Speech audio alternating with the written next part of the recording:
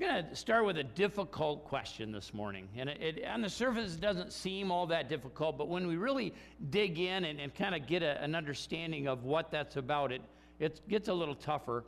The question is this: how well do you communicate? How well do you communicate? Now that again, seems like maybe it's a fairly easy question to answer, but communication can be very, very difficult. Several years ago, you as a church sent Pastor Tim and Cindy and I and 4 others to Uruguay on a mission trip where we were with Tim and Ruth Stuke, who are now in Spain. At that point, they were in Uruguay. And we went and spent several days with them, and we did prayer walks and other ministries that we were able to enjoy with them. But one of the things that we had said going in, that we didn't want to interfere with their regular work, the things that they had to do. And so we kind of worked around their schedule. Sometimes we joined them in things they were doing. But there was one particular evening that they both had responsibility. And so we were on our own for the evening meal. And we had been at a mall that was close by, it was within walking distance. We'd seen a pizza place that we thought that'd be a good place to go. So we get to this pizza place and encountered immediately a problem. Nobody there spoke English, and none of us spoke Spanish. So we didn't know what we were going to get, okay? So we're looking at the menu, and we could pick out, some words that kind of look like the English words, or we had enough understanding of the Spanish language to figure out some of the main toppings. But there was one that we just couldn't figure out. And we kind of struggled with it, and after some contemplation, we called our waitress over. And through a bunch of hand motions, and I don't know if you've ever done this, but could you tell us what? If you just speak English louder, they'll understand, right?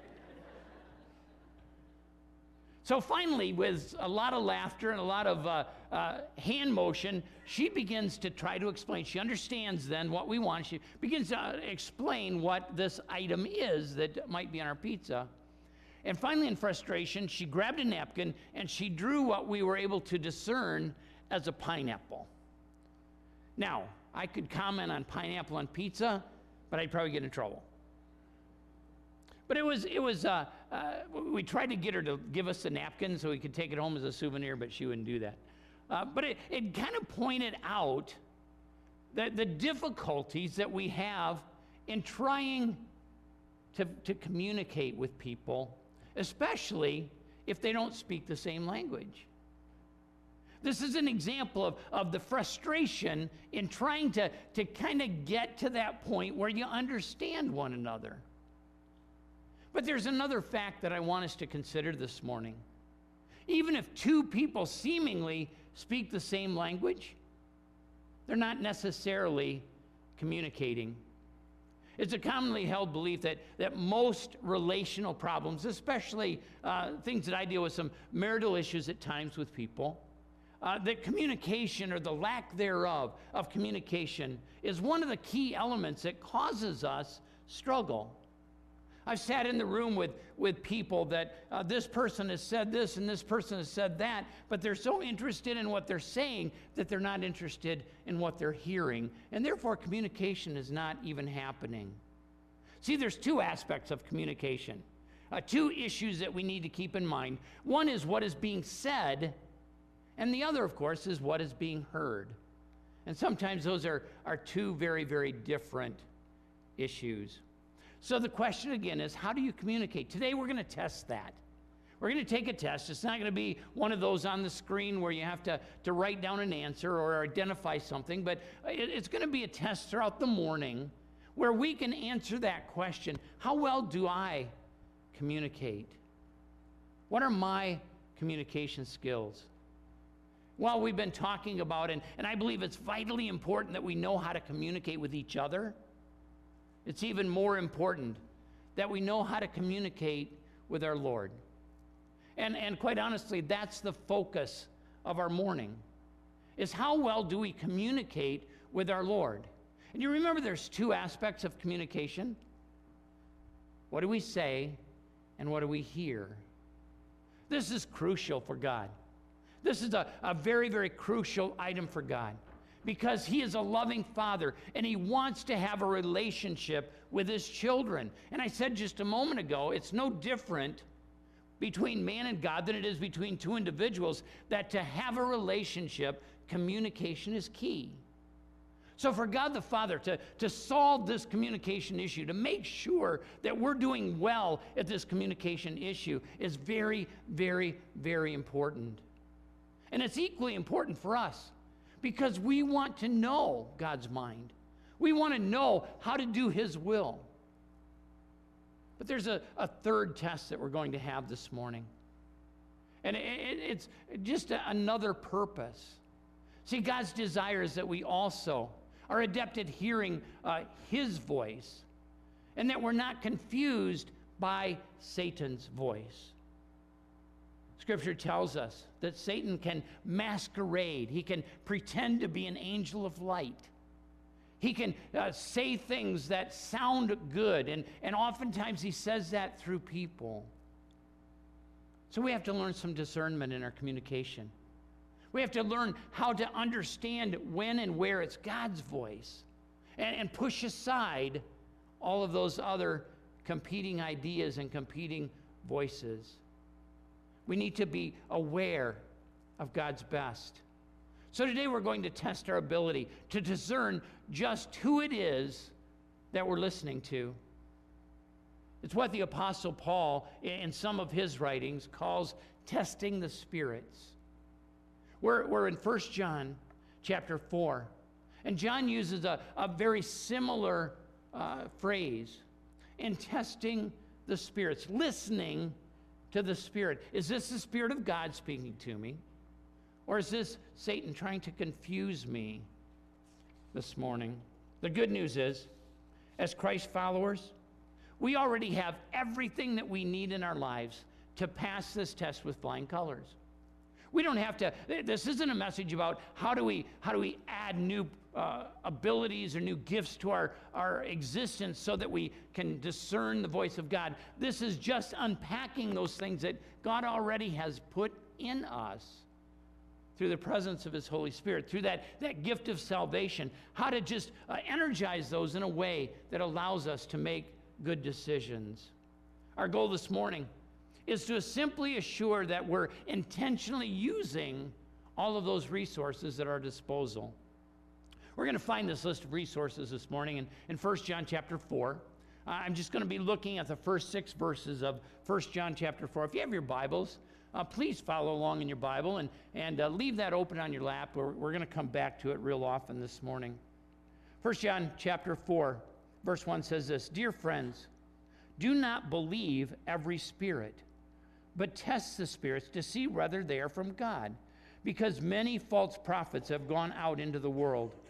This is how you can recognize the Spirit of God. Every spirit that acknowledges that Jesus Christ has come in the flesh is from God. But every spirit that does not acknowledge Jesus is not from God. This is the spirit of the Antichrist, which you have heard is coming and even now is already in the world. You, dear children, are from God and have overcome them, because the one who is in you is greater than the one who is in the world. They are from the world and therefore speak from the viewpoint of the world, and the world listens to them. We are from God, and whoever knows God listens to us. But whoever is not from God does not listen to us. This is how we recognize the spirit of truth and the spirit of falsehood." We're going to discover this morning, God has given us a process to discern truth, which we can use to protect us against Satan's attacks. What an amazing truth that we're going to kind of unpack and look at, that we can apply to our lives this morning. God has given us everything that we need to be able to avoid the lies of Satan. And as we go through this morning, one of the things that we're going to discover is those lies can be very, very, very subtle. They can be very appealing. And that's why God wants us to be on our guard. Will you bow with me? Father, I just thank you today for the amazing opportunity that you give us, not only to be hearers of the word, but, Father, to be doers, to be those that apply the truth of the word to our lives. And Father, what an important truth you've given us today. Lord, I just pray against anything that Satan would do to confuse us, even during this time. Lord, shut down any communication that he would try to have with our spirit today that would distract us, that would draw us away from this truth. I pray this in the precious and holy name of Jesus. Amen and amen. John begins by sharing that discerning truth requires accepting that lies exist. Now, that should be an obvious, but I really want us to grab hold of this truth. It requires accepting that lies exist. Look at verse 1 again with me. It says this, "Dear friends, do not believe every spirit, but test the spirits to see whether they are from God, because many false prophets have gone out into the world." This truth goes against everything that we're encouraged by our world to accept. We're told that we can and even should believe and trust our government. We should trust the things that we're told about our world in the media. We should trust those in authority over us. Those are all things that the world tells us are dependable. I remember the first time that I was really challenged in my life with this understanding. I was taught by my mom and dad that I should respect those in authority over me, and particularly my teachers. They always said that, if you disrespect your teacher, if you get in trouble at school, you're going to be in the same trouble at home. That was just a rule in our house. And so I was raised with an understanding that those people were worthy of my respect.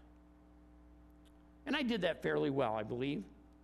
I know this is going to kind of break some of your hearts, but I only got a paddle once, and it hurt, so I didn't do it again. But I tried to do my best until one day. It was in 9th grade. I remember it very, very clearly. I was in 9th grade, and Mr. Davis was standing in front of our introduction to biology class. And he was talking about the beginnings of our earth. And he wasn't just laying out the theory of evolution, but he was using Scripture and breaking Scripture apart and ripping it to shreds so he could prove that evolution was the correct theory, or the correct truth, as he put it. So I was at a quandary. Do I show disrespect in arguing the point, or do I just simply sit and listen? I made a decision at that point, and I spoke up. I don't remember what I said. I don't remember if I said it correctly, but I knew that there was something in me that had to speak out against that untruth. And in that moment, my worldview changed. In that moment, I understood very, very clearly that I was up against, as a Christ follower, even as a teenager, I understood as a Christ follower that I was going to be facing those that didn't always project the truth. There were lies out there. There were people who weren't going to see things the way God had presented those things to be seen. So this caution to test what we hear rings true for us. But I want you to put yourself, if you can, just for a moment, in the place of these first century readers of this letter from John. There were those who taught with authority that they had the true message from God. The church did not have at that point 2 millennium of history on which to fall back. They had limited copies of the Old Testament, and part of the problem was that the Old Testament, those that did have copies, were part of the problem. They existed mainly within the Jewish synagogue, and of course, most of those were denying even the deity of Christ and denying that he was the Messiah. A few of Paul's letters had circulated at this time, but they wouldn't have been in any organized fashion. So this lack of communication left a spiritual vacuum that could have easily been filled with whatever sounded good to the listener. And if the speaker claimed that his message was from God, what are they going to do? I will occasionally have people say that to me. They're having conversation, and they begin the conversation with words similar to this. God is telling me to... Now, when I hear those words, I pay really, really close attention. I want to be clear this morning. It's not that I'm the only one that can hear truth.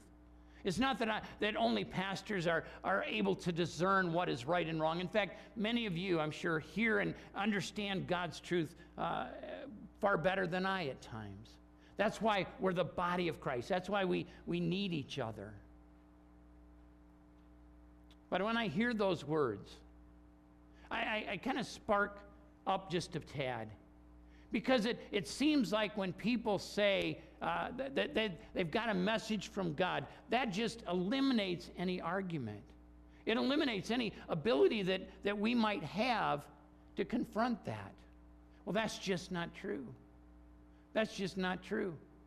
It's exactly the situation that John's talking about here. He's not calling us to write off these people or their messages, but he's simply asking us to test what they're saying so that we're not led astray, so that we don't get pulled in simply because people are claiming that they're speaking for God. I once had a man that I knew very well. I'd known him for years. We had actually sung in a quartet together. And we went to the same church. And he came to me one time and he said this. He looked me in the eye and he said, "Mike, God has told me to divorce my wife and to marry the wife of another man." I looked him back and I said, "No, he didn't." No, he didn't. God, I know God's character. No, he didn't. Well, I learned that he and this woman were already in an affair, and he did break up 2 marriages. But he tried to explain it away by saying, God's voice has told me. What was he really saying? This feels good to me. I'm taking this good feeling. I'm taking this comfort that I get from this decision, and I'm applying it, or I'm saying that it comes from God.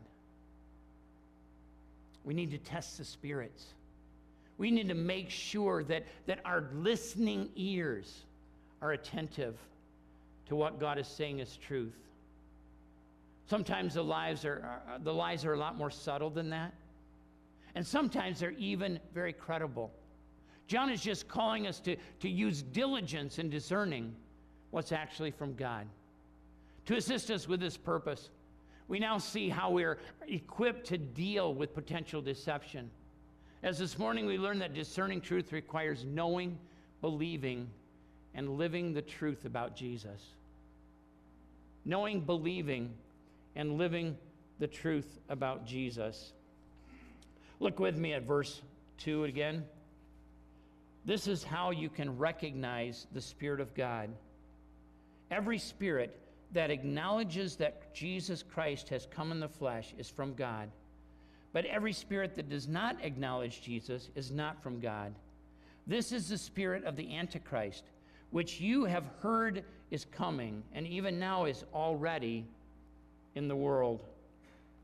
There are 2 aspects that we have that to our ability to test the message of someone, to see if it's from God, and we'll unpack them separately. I'm going to give them both to you right up front, but we'll deal with each separately this morning. The first is this: we must discern from the life of the speaker if they are a true disciple of Christ.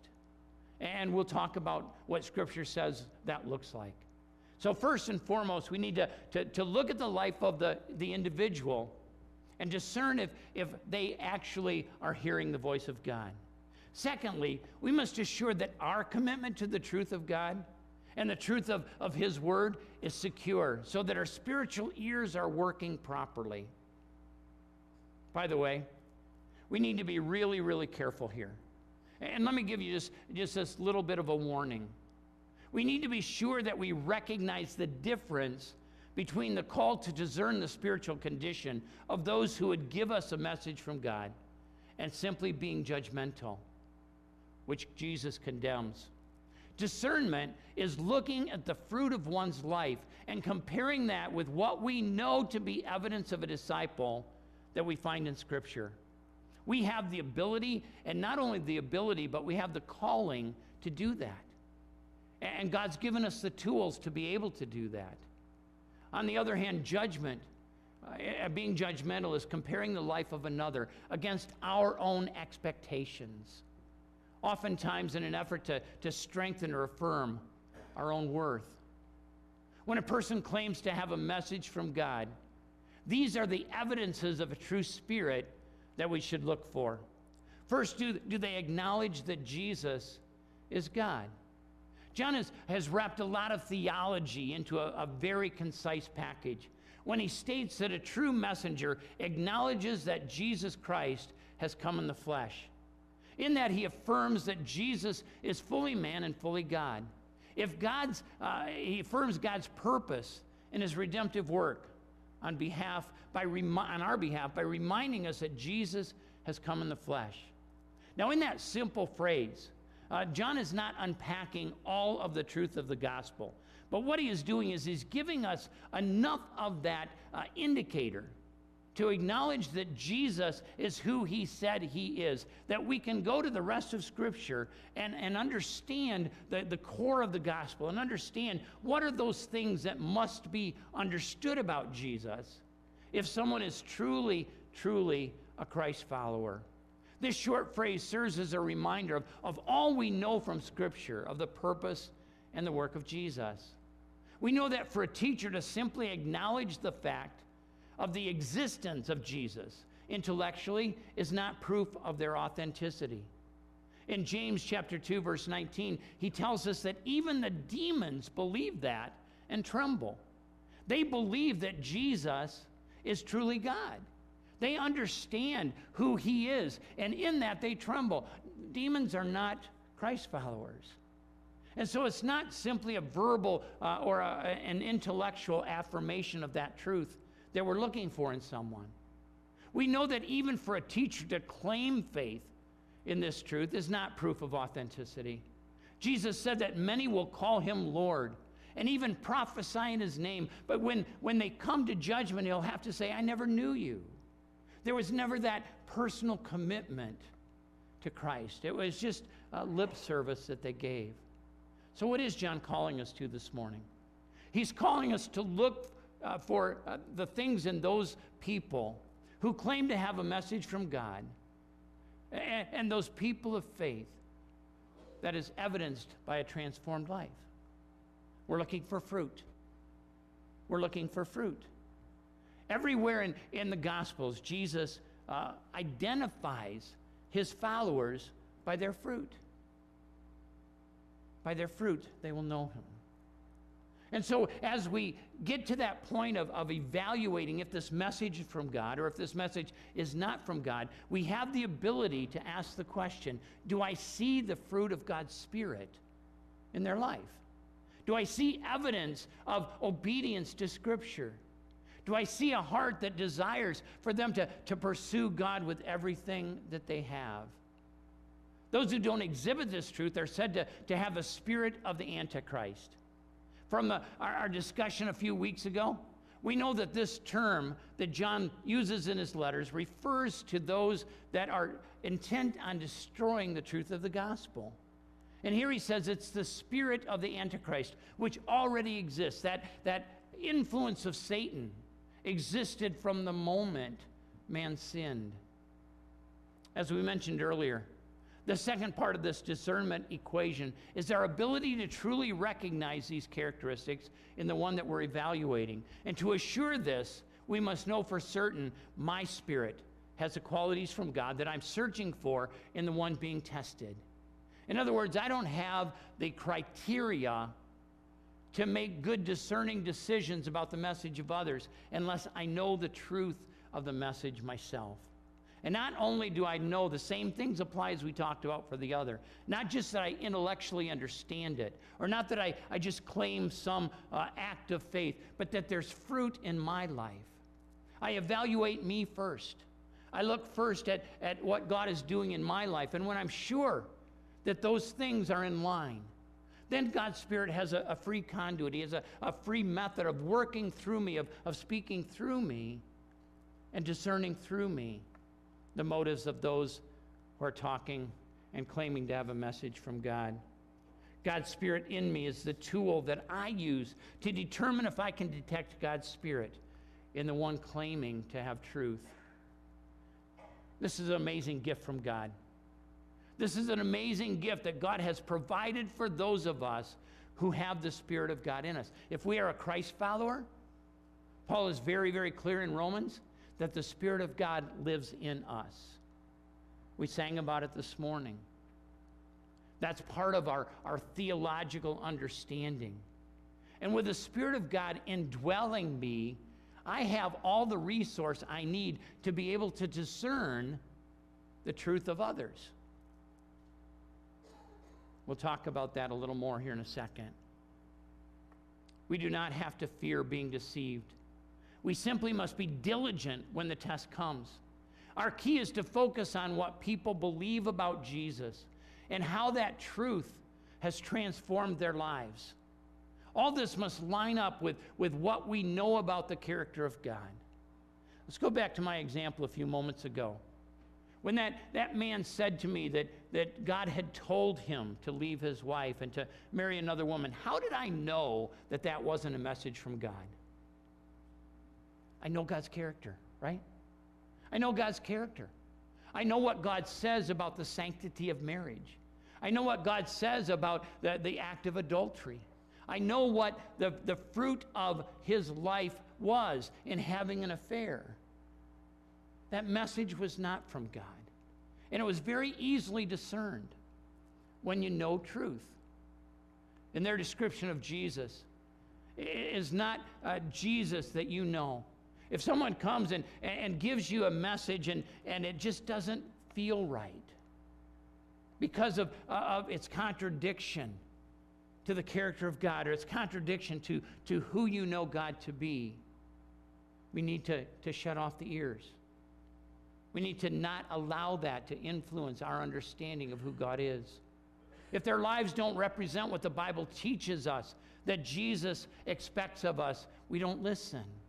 If we don't see the fruit of God's Spirit, love, joy, peace, patience, if we don't see those things that in action in their lives, we don't listen. Allow the Spirit of God to be your guide. Which brings us to a very exciting reality, that discerning truth requires aligning the message with the Word. We've alluded to that. I just want to focus on that for a moment. Aligning the message with the Word. I want you to look with me at verse 4 again. It says, "You, dear children, are from God, and have overcome them, because the one who is in you is greater than the one who is in the world. They are from the world, and therefore speak from the viewpoint of the world, and the world listens to them. We are from God, and whoever knows God listens to us. But whoever is not from God does not listen to us. This is how we recognize the spirit of truth and the spirit of falsehood." This is how we do it. This is how we recognize. This is how we know to whom we should listen. Our greatest protection from being deceived is outlined in the promise of verse 4. We are the winning team. We just sang about that. We see the victory. We are on the winning team. Verse 4 again says this, "You, dear children, are from God and have overcome them, because the one who is in you is" what? Greater. The one that is in you, who's that?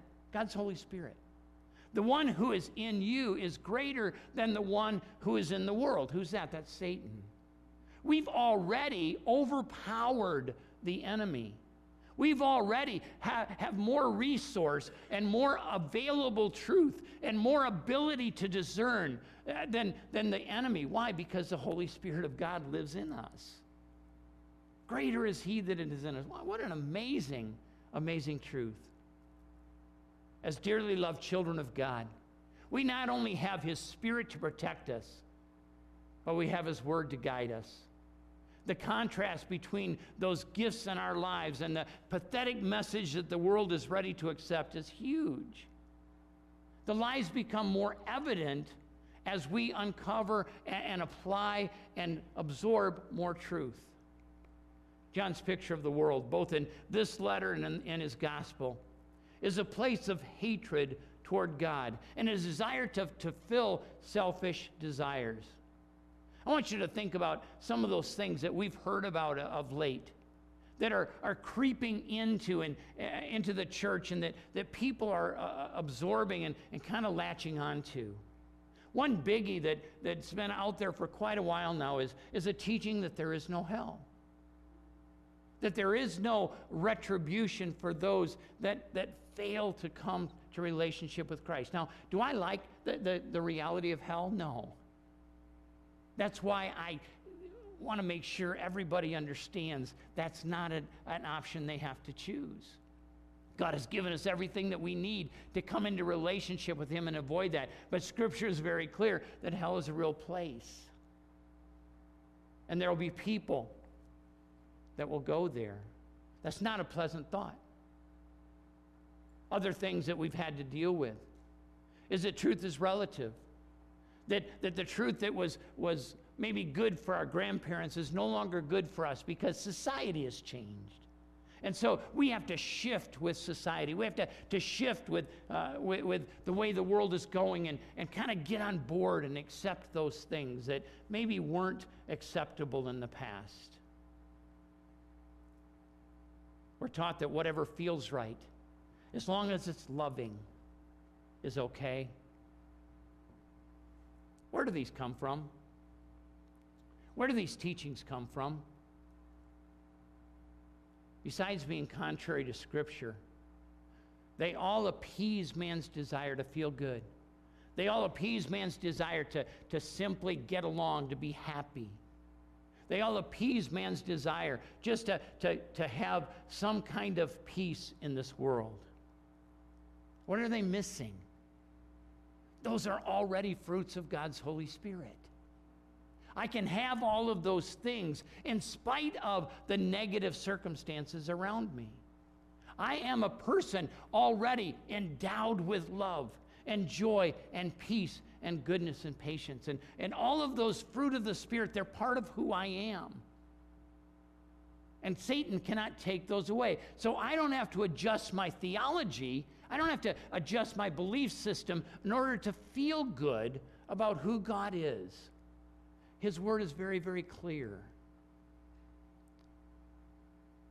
We're reminded that we're stuck here for a while. We're living in this world for a while. And the world is not getting better. It's not getting easier. It's not getting more comfortable. But God is the same. And greater is He that is in me than he that is in the world. We're stuck here for a time, but by being students of God's word, we're sharpening our understanding of the difference between what the world says is joy and peace and what God says is joy and peace. And when we hang on to that difference and we understand that from Scripture, our discernment becomes a lot more clear. People who are deceived are people who only see what the world wants them to see. People that are deceived are looking only for their own fulfillment. But people who hold firmly to the truth are people who know the Word, so that when we know the Word, the lie is more evident. I want you to listen again to the promise of the verses that we just read. Look at verse 6 with me. We are from God, and whoever knows God listens to us. But whoever is not from God does not listen to us. This is how we recognize the spirit of truth and the spirit of falsehood. If we know God, if we have that firm relationship that's pursuing the Spirit of God in our lives, and we're making sure that we're spending time understanding the truth of His Word that empowers the Spirit of God to work through us, then our communication skills are at their peak, and we have nothing to fear. The overwhelming hope of this message is that we've already passed the test. We've already passed the test. As Christ followers, we have all the resources of God at our disposal to keep us from being deceived by the lies of Satan, even those subtle ones. As we grow in our relationship with Jesus and we understand the Word of God, we gain ammunition in our battle with the forces of Satan. With that being said, we go into battle with no fear. We go into battle with confidence. Greater is he that is in me than he that is in the world. Will you stand with me?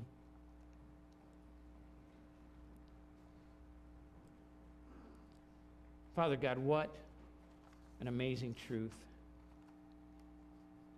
What an awesome understanding of the power of your Holy Spirit. Lord, what a joy when we understand what it means to have God in us. Father, I pray today for those in the body of Christ that are enjoying the fruit of the Holy Spirit. Lord, I just pray that you strengthen us, that you empower us, that you encourage us, that you embolden us to stand against those things that are displeasing to you. Father, keep us from error. Father, keep us from the lies of Satan. Lord, I also pray for those that are discouraged today, those that have questions, that are uncertain. Father, maybe those that haven't really accepted that understanding of the fruit of God's Spirit. I pray that even today, Lord, they would seek out someone they trust and come to that place of repentance and of faith. Father, as we go from this place, I just pray for a spirit of unity, a spirit of grace and of peace. And Lord, not to view people that teach untruth as the enemy, but to understand, Father, that Satan is our enemy and that you have already conquered him. Give us that hope today, I pray, in the precious and holy name of Jesus. Amen and amen. Go in peace. Serve the Lord.